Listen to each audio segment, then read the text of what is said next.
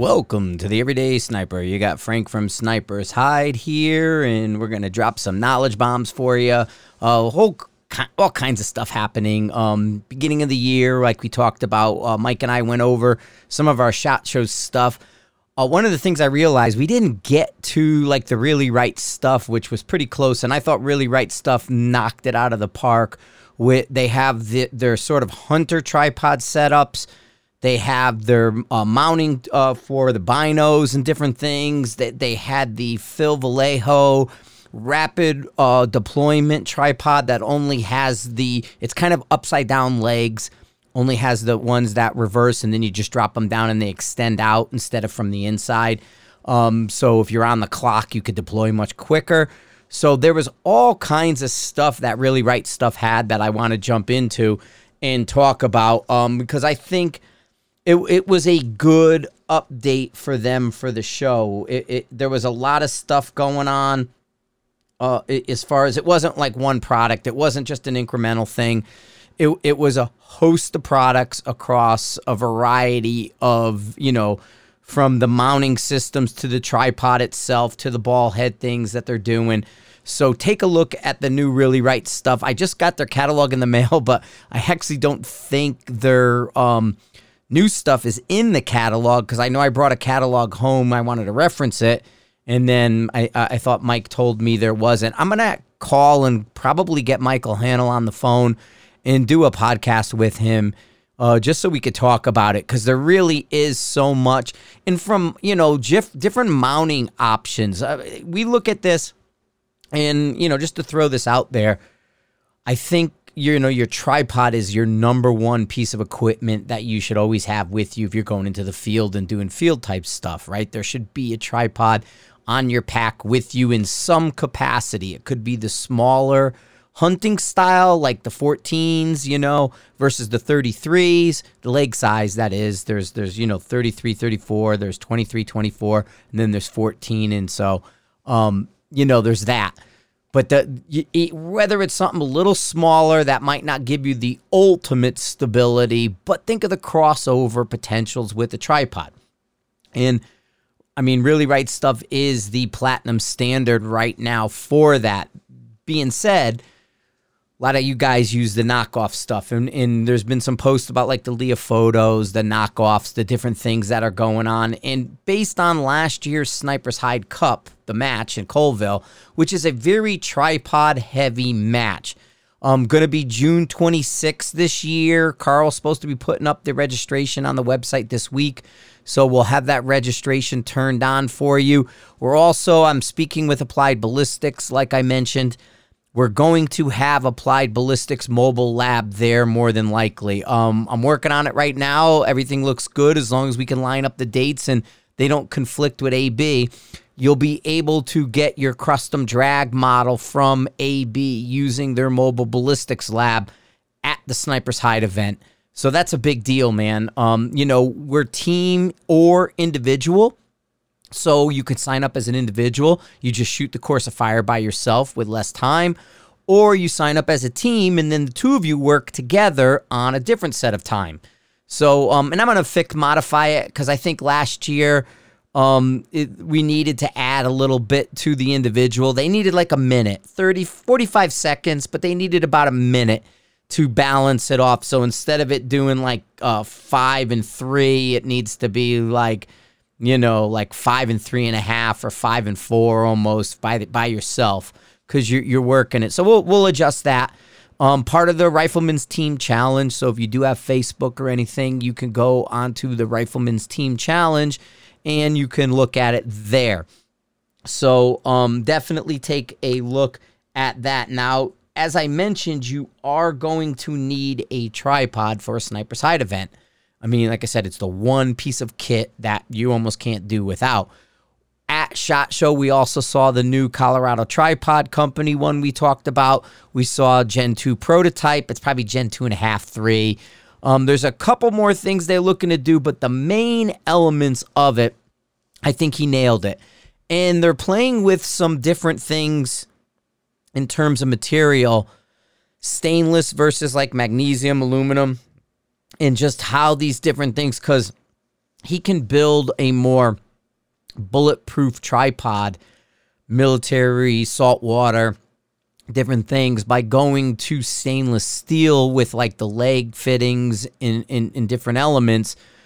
And so it'll only add about a half a pound. Now, we also told him to take one section out, the lowest section out of the legs. So we may be pulling a half a pound from there, putting it back. But this is going to compete not so much with Really Right Stuff, but more with the Leofotos that you guys are getting. It's going to be lighter. It's going to be a little bit better. It's going to be, right around the same price. It's still going to be less money than a Really Right Stuff. But, I mean, like I said, Really Right Stuff's the platinum. Once the Colorado Tripod Company's out, and there is this Kickstarter page, you could do some pre-orders and look at it. We are fine-tuning some different mounting options and some different things. He's playing around as he's trying to understand the gun industry. You know what I mean? He's looking at, and you got to understand, they're looking at things like an Amazon, and they're looking at different areas of knockoff stuff. What's out there, because his main goal is to really attack the Chinese knockoffs. They're U.S., they don't like it, same as Really Right Stuff, and Michael and those guys don't like the Leofoto and the knockoffs, because Really Right Stuff gets knocked off a lot. And so the Colorado Tripod Company is basically looking to combat that as well and come in at the same price point as these knockoffs. So at least you have American-made option without spending the money of a Really Right Stuff. But, I mean, we totally think it's a buy once, cry once type of situation when it comes to these products. They're holding their value. They're working out really well, kind of above and beyond expectation in a lot of ways. So when you're looking at investing in this stuff, don't look at it like it only works for this. It works for so much more, from camera stuff to spotting to binos to shooting, so if you're a field guy and you're out there, now if you're just a square range, you show up, you shoot off your bench, you do this, you do that, well, then maybe you don't need that. And we're not trying to sell you that. But they do have other stuff coming out. They have smaller stuff that sort of bridges that gap.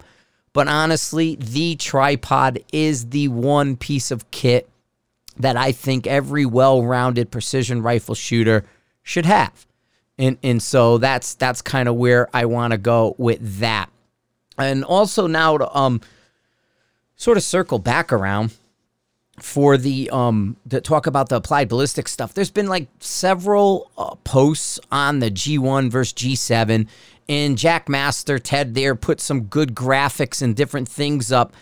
But I want to kind of explain, you guys, there's still people out there who think G7 is new.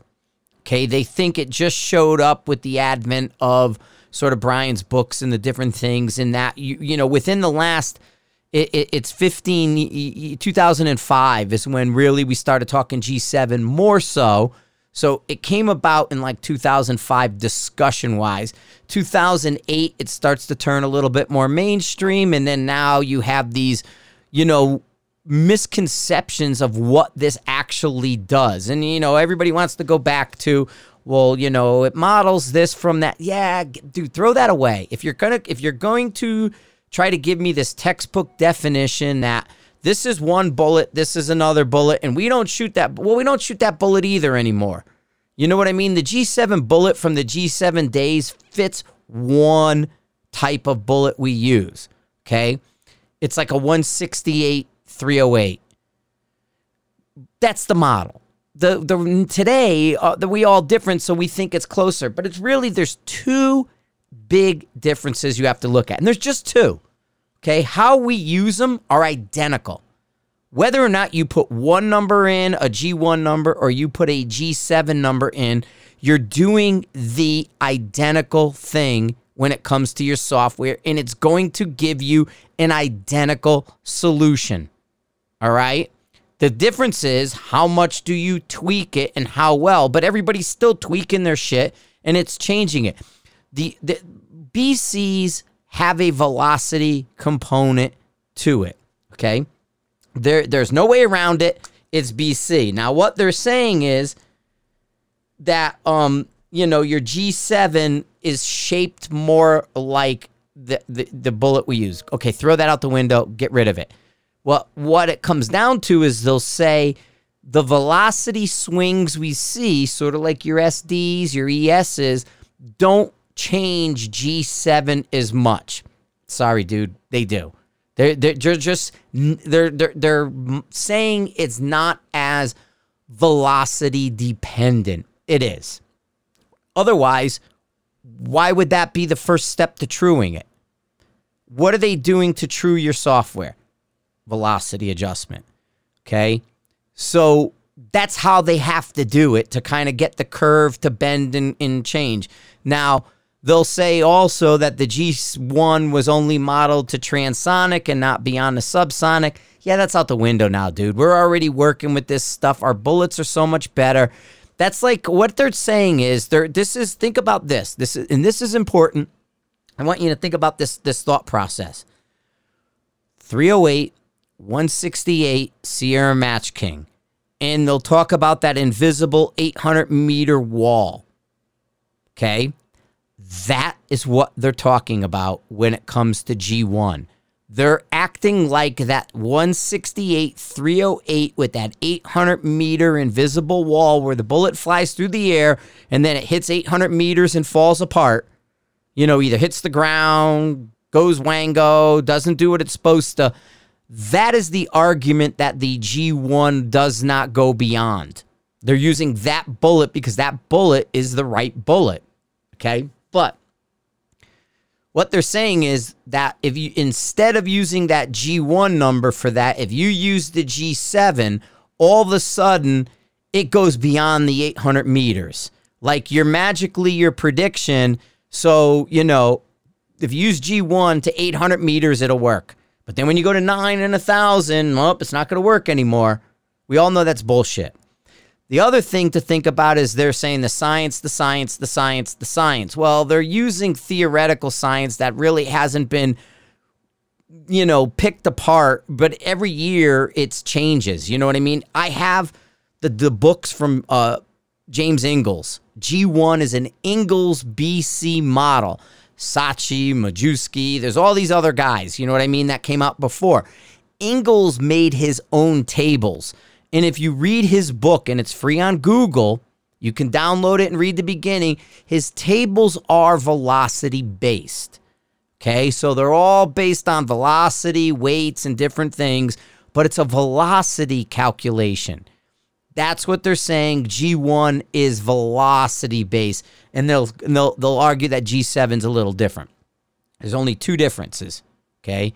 How your software manages it, whether or not it puts a little bit more emphasis on G7 to say it's a better model, or whether or not the velocity is going to change that number, which brings us right back again to truing your software. We're right back where we started. Doesn't matter. Put in any number you want. If it works for you, great. I use G1 99% of the time. Now, if I'm using Applied Ballistics or my Kestrel, I use G7 because they tend to work better. AB weights it so it works better. Okay? So I can go to that. But now, if I use my field firing solution or cold bore, it's not G dependent. Field Firing Solution is considered one of the best ELR programs out there. Cold Bore won the Argentine King of 2 Mile and has been known to be one of the best softwares out there. It's not G dependent. What that means is it doesn't care whether you use G1 or G7. It understands what the bullet's going to do today. It knows where it was before it's in this specific point in space. Where point mass, it doesn't. Point mass means where is this point of mass in space? Okay, it's here. That's the prediction. Where's it going to be? It's going to be here. But it doesn't know where it was before there or where it's going to be after there. It just knows it's going to be here. Cold Bore knows before and after so it can help model here, like Mark's weaponized math. We're using, if we can get weaponized math to work, with no bullet weight, no BC, no muzzle velocity, No caliber restrictions, right? There is an offset for elevation because of air density. But other than that, we can get weaponized math to work based on a percentage of drop. So BC is really a bad model, okay? But that's what we have to work with. It does not matter which one you use. You're doing the same thing. Here's what you need to do. Record your drop at 600. Point of aim, point of impact. Put a water line out there. Boom! Hit 600 yards. Put a piece of paper out there with an aiming point. Shoot a group. Get the center of your group and measure it. That is your muzzle velocity. That's what you're going to use for velocity. Then you're going to shoot 800 yards. If you need to tweak that number from 8 or 1,000, but you're going to use that 800-yard number, that's your BC. We're tweaking the BC for your system because BCs, wait for it, are muzzle velocity dependent. That number's not lying to you. All that number is saying is your gun shoots this fast, your BC will be this much. You play with that middle number, up or down, tweak it. 25 feet per second, go up or down, right? 25 feet per second's your number, man. You're going to play with it. That's going to give you 1/10, roughly, of elevation. So you got 25 feet per second there, or you move that middle number up and down 1 or 2 points on the BC. Got to come up, got to come down. If your gun's shooting nice and flat, number goes up because you got a flatter bullet. If the gun's shooting a little slower, number comes down. It's speed dependent. Don't get into these protracted debates of G1 versus G7. It does not matter. We're using them in an identical manner. We're using them in an identical manner. And if you think a 3DOF calculator is bearing into these minor details, dude, it's not that powerful. You can run this shit in Excel. We're not running a 6 degree of freedom friggin' Gibson computer to do all these things kind of like, hello, you know what I mean? We're doing them on our phones. We could do them in Excel. You can get the software that runs all this, put it in Excel, and if you're good with it, or if it's pre-done, Pestia and all these different ones, it can run it in Excel. So don't be fooled into thinking and don't get involved in these G1 versus G7 arguments. They're silly. They're stupid. They're meaningless. It's the exact same thing, only different. One's a big number, one's a little number. That's it.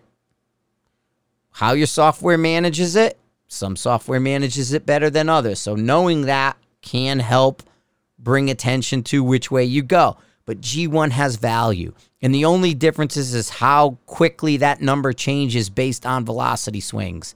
But they're both pretty damn close. And we're swinging velocities anyway, so you're going to have to mess with the BC. So think about that and don't fall into the 1800s. I have the book right in front of me from the 1800s, dude. He talks about obsolete already. Krupp, right? He's doing the Krupp tests in the 1880s. This is what they're arguing about. Oh, this guy tested it in 1883. Oh, wait a minute, but this guy checked it in 1991. And his 1891 varied. Dude, you got the Italians checking it. You got the French checking it. You got the Germans checking it. And then you got the Americans checking it. Guess what? None of them agreed. How does that even happen? Okay? How do you get that Saatchi doesn't agree with this other guy? And then you got Krupp, and his numbers are over here. And Ingalls looks at Krupp's thing and says, well, Krupp did this, and I'm going to do that. And Ingalls, that's why G1 has a name, Ingalls. It's a velocity-based BC system with mathematical calculations from artillery from 1880s. G7 came about the same time, dude. It was modeled by us in the military in 1940. Okay, it's not new. It's a little newer because the bullets changed. The artillery shells changed. Even in the discussion, and maybe I'll pull it up here. Let me see if I can get it. Oh, I may have killed it. No, I did. I killed it. Sorry, dude. I was going to read to you where he basically talks about just like 5 years earlier how he didn't like it and how the shells, the artillery shells, got longer. They weren't rounded anymore. They changed quickly to longer, thinner projectiles. Okay, so that stuff changed. Anyway, so don't get into that. I know there's a lot of discussion. There's some good background. All you're doing is you're basically reading the history. Understand history changes, all these things. None of these ballisticians agree with each other over the years, and some feel, well, this formula is a little lacking. Well, this one needs to add, yaw and pitch to it. Well, this one needs to add, this to it. So they're all putting in these little things that they feel the guy before left out. That's it. It's muzzle velocity, and it's your computer. Which computer you're using will determine whether it gives weight to one or the other. Some give no weight to either. And I posted stuff on Sniper's Hide that shows a Spanish Army test with Doppler using G1 and G7 with cold bore out to a mile, 338. You can't tell one from the other when the software understands it. Okay? The software gets it, so that means it doesn't matter. If you're using a 3DOF, it honestly, it doesn't. We're doing it the same thing, and I don't know why I'm even keep talking about it, but anyway, how you use the numbers are identical. As long as you got your data and you say at 800 yards, I'm using 6.2 mils, 6.2 is point of aim, point of endpoint, you could do whatever you need to do. Cool? Understand? Thanks, guys. All righty. So where else? Oh, I want to talk some of the class stuff because some different class things came up as we start to go in. This week, I'm going to be taking off to Alaska. We got Mark's banquet, his I Love Me sessions up in AK there because it's cold and snowy. They're all snowed in. So we're going to go to Captain Cook Hotel on Saturday night and have a banquet, dinner, drinks, the whole thing.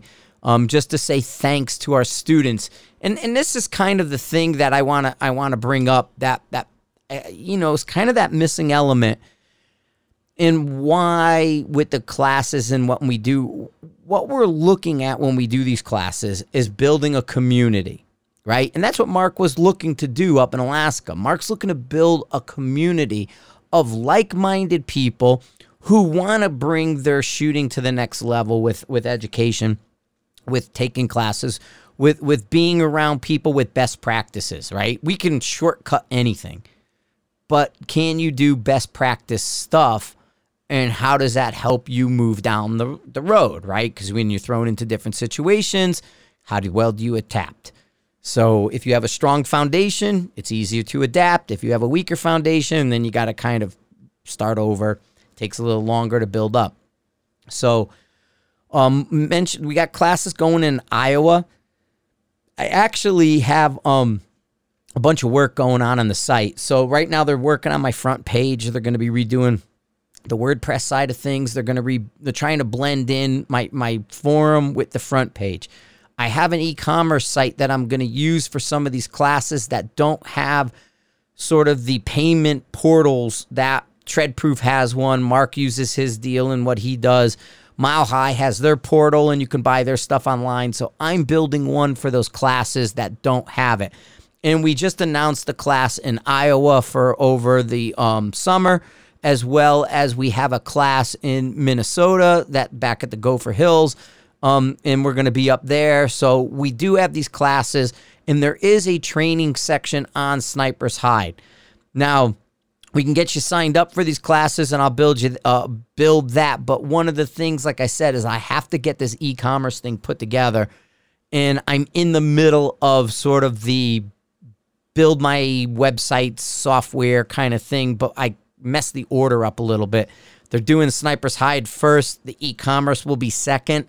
So I kind of backed it up, but I may be able to put out a link for people and then just go on, and they can go and do a Sniper's or a PayPal thing anyway. So I'm probably going to see if I could put something like that together for everybody for the class and just use my system now on Sniper's Hide. I have a system that's built into the site for like the online training. So you can sign up and you go through PayPal. Guys can upgrade their account to the PX accounts. So it goes through PayPal. And then there's the commercial sales, which we just added for if you're a company and you want to use Sniper's Hide to announce your products, to talk about your products. I just added a monthly option because, most small businesses and the guys, they're trying to get their business up and running quickly, and they don't have, that discretionary capital, and they can't do this and do that. Like, they don't have a lot of money to waste. So saying, hey, it's $1,500 to be on Sniper's Hide for the year, a lot of people can't do that. So we added a monthly feature where you can sign up and just pay, a little over $100 to do the monthly. And that way it'll be a reoccurring monthly payment instead of an all-at-once upfront payment. It'll be a little bit more than the upfront payment, but, that's how life works. But it is an option under upgrade right now that you guys can go on there and you can upgrade your small business and get a commercial account, post inventory, talk about your product, get the market research done that people are looking for.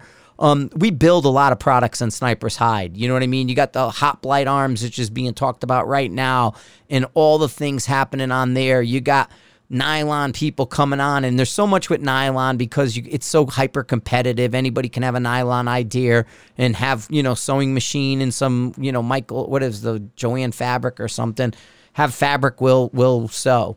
And that's kind of how that goes. So there's that ability for you to kind of get a leg up by giving you the outlet of Sniper's Hide. And our numbers are strong. We're selling. I just got an email today from like the GRS stock guys. They did a little advertising campaign with us. The GRS is sort of the wooden stock with the grip, comes over from Europe, pretty popular. And they're saying Sniper's Hide had the most traffic and discussion regarding their product based on the ads and everything on the site. So there was that. Look at these people trying to call me, all these scam. I thought they did like a scammy robocall thing and said no more robocalls. I thought they kind of, were like, no, you can't robocall people anymore. I might keep getting robocalls all the time. Freaking hate them. But anyway, so there is that kind of deal happening if you're a commercial sales account kind of thing and you want to have your product talked about, discussed, or any other thing.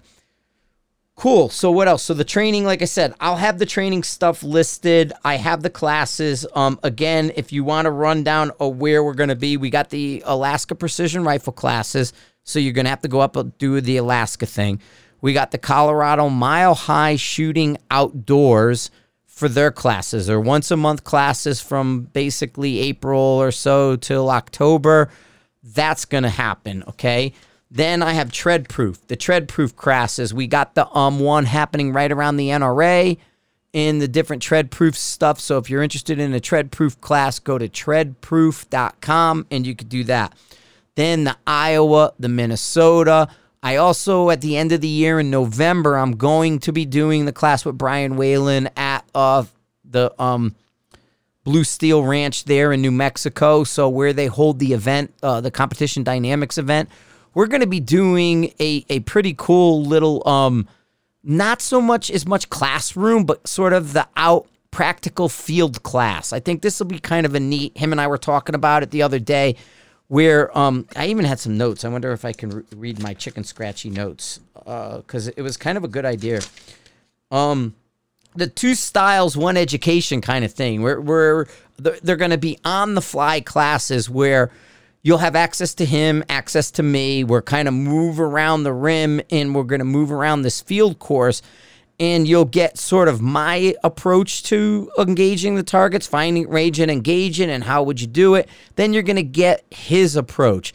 So there'll be two different styles under the same roof on what are we looking at. We'll have a little bit of class in the beginning to get everybody on the same page, but it's just going to be a fundamental class. It's not going to be the ballistics and all the wonky technical stuff. It's like, here's what we want to talk about fundamental wise. Here's the page we want you to be on. Okay, now let's go out and do it.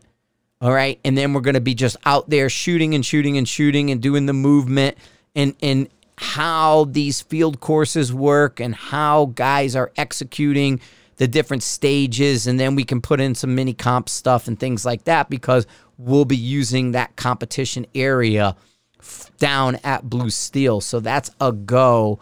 We're going to be doing that in November. So a lot of classes, a lot of stuff. Sniper's Hide training section if you want more. You can get a hold of Mark through Alaska Precision Rifle Training at Gmail. Again, treadproof.com. And then go to the Hide for some of the other ones. And then I will have, again, I'm a little behind because of the way the order of the website stuff that I did it. But I will have the outlets for people to sign up. I'll get that fired up pretty quick. I may be able to build some things and do some stuff on the plane. Who knows? So I'll be playing with it because I got to do the 5-hour, 6-hour flights anyway. Going up, coming back. I got a red eye, and I don't sleep well on the red eyes. I got a red eye coming back on Sunday night. I'll be back Monday morning, first thing at like 6 in the morning. So there's that. All righty. So really appreciate you guys posting the comments, listening, sharing. I'll get into some of the comments and we'll starting over. You guys have been knocking that out. And I've been answering a little bit more comments in this section because we've had the interviews, we've had the Mike and I, and we weren't really reading comments like that. But probably just before I go to Alaska, I'll do a comment one. And then I know for sure on Friday, Mark and I are going to do a podcast. So we'll talk about some more off-season podcast stuff when it comes apart. But, just wanted to knock this out I got a snowy Monday here. We're all iced and snowed in right now. Pretty crazy. And so then just catching up. And then finally, I'm going to talk about a couple things on the forum that coming back from SHOT Show. So everybody's talking about the different products and the different things at SHOT Show. They're kind of going in and running down. And, we mentioned that this is the year of the 22. Okay.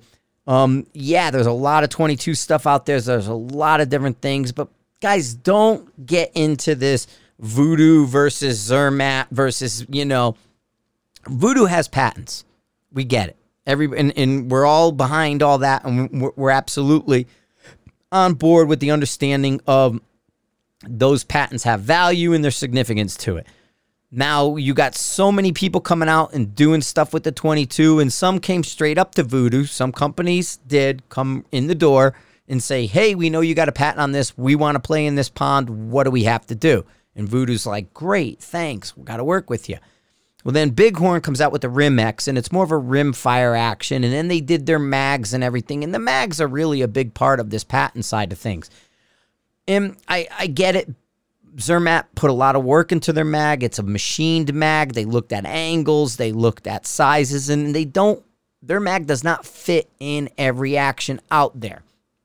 But they're playing a little hardball with Voodoo. Let that work itself out. Don't be jumping in and putting one side down and the other. I mean, there was guys actually insulting Zermatt as if they didn't know how to build an action. Like, oh, Voodoo's got this, years track record, and Bighorn, this is their first try. What? Nobody goes near that. And it's like, come on, dude. Really? Do you really think that's what's going to happen with this? I mean, Bighorn's got a friggin' history. AJ's a rocket scientist when he was doing this stuff, building stuff for the Colorado aerospace industry. And now all of a sudden this, at 22 action's a mystery. Let's not go there. Let's not get into these battles. Like I said, I'm refraining from sort of the TACCOM HQ, Night Force battle. I'm going to refrain from the Bighorn Voodoo thing. Let those guys work that stuff out. I'm trying not to put a thumb on any scale because I like both sides of all of these things. And I see merit to all of it. But, don't go online and just start friggin' tearing down one side. It's team sport stuff. It's politics stuff. Don't be doing the politics in the team sport. Let these guys work it out. Don't have them start, well, gee, did you see what so-and-so said? And the next thing you know, like if I said something, it might piss off Voodoo. Or if I said something and it pisses off Bighorn. And now they don't want to play ball with the other side because it's like, rah, rah, rah, rah. has nothing to do with either or. But at the same time, it has to do with that feelings, the emotions behind it. Guys put their whole heart and soul into these products. Let them work it out. That's my point. Now, that said, I want to talk about the ultimatum stuff. I put in the orders for the de facto, which is the Tika version. It's a low cost. It's a really good action. Everything's cool, man. I'm digging on the barreled actions they're doing. I'm going to tell you, man, I sat down in 2015 and told companies who are asking, like, what do we do to get in this, man? And it's like, dude, barreled actions. Everybody's dropping stuff in chassis. Everybody's do that. If you can keep the price down but do a really well-made barreled action, you're going to get a leg up because it's so easy just to go online. And I went to the Ultimatum site and just get a barreled action. It's like, bam, and they're usually under $2,000. We got plenty of stocks and chassis and time and things like that you can upgrade later. And so that's kind of where I'm just with the head thing is, and I think it's smart. The Deuce from Ultimatum looks really good. 60-degree bolt throw, the whole thing. I dig the bolt throws like that. You know what I mean? Short, fast, quick, less movement. Let's go to town. Boom. 60-degree bolt throw. Digging on it. I got a Voodoo. I'm good with it, man. I'm all there. Where do I want to go? Because I think the 22 shit is going through the roof, and it's going to be good for everybody.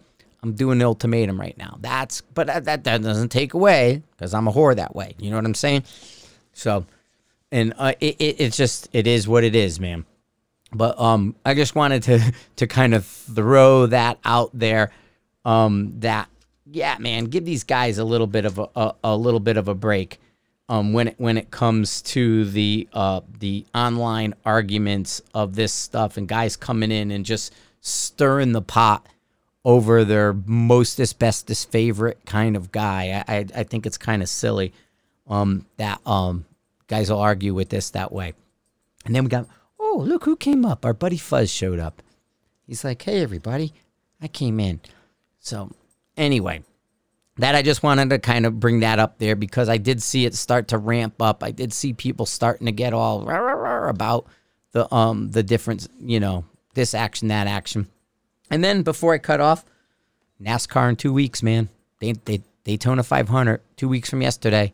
We coming up. Talk to some of the crew chief guys. Good luck to them. This is a weird season, I guess, for everybody. They're kind of got a hold placed on them for testing and different stuff. And then 2021 is going to change the cars in a big way.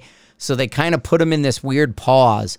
And still tweaking, though. It's going to be an interesting thing. So I'll be following some of the teams out there and some of the guys who reach out to me. I really appreciate it.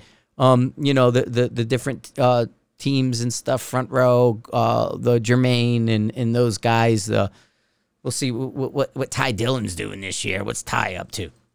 They're asking if I was going to make it to a race, man. The way my training schedule is, I'd probably have to make it to a playoff at the end of the season. There would probably be no way unless a class happened to correspond to something I can get to, but I don't see that happening too often. Or too soon, you know what I mean? It's not going to be one of those deals. But anyway, thank you guys for listening. Thanks for being part of the Everyday Sniper. We're going to be heading up to AK to see all you guys up there for the banquet. So if you haven't got your banquet tickets or you want to come last minute, get a hold of Mark. We'll be coming up to say hi. And really, it's just a thank you to all the students. Like I said, we've done well over 400 students up there. And so getting like 75, 100 of them in the Captain Cook for dinner, it's a nice little get-together, man. It's a good deal, man. You think about 75 people right now, as I think the number. 75 prior students coming to have dinner. That's a respectable turnout, man. And any way you look at it, that's a respectable turnout to have a dinner. And so good on Mark. This is his second year. First year I'm going. And so we'll take it from there. Flying to it. We only got 8 more years until the aliens show up. Dude, did anybody watch that Ancient Aliens and shit? They found mechanics wire from like a barbed wire fence, and they're like, it might be alien technology. It's like, dude, you found mechanics wire. And he's like, why is it all twisty that way? why is that mechanics wire all twisted up and everything? It's like, because it's mechanics wire and it gets twisted up everywhere and you turn it and then it breaks off when it rusts. And it was like, oh my God, that's not from Roswell, dude. You know, that's not a Roswell thing. But old Giorgio thought he had some friggin' ancient alien shit in his hand and he had mechanics wire. All right, guys. Have a good one. I'm out. Later.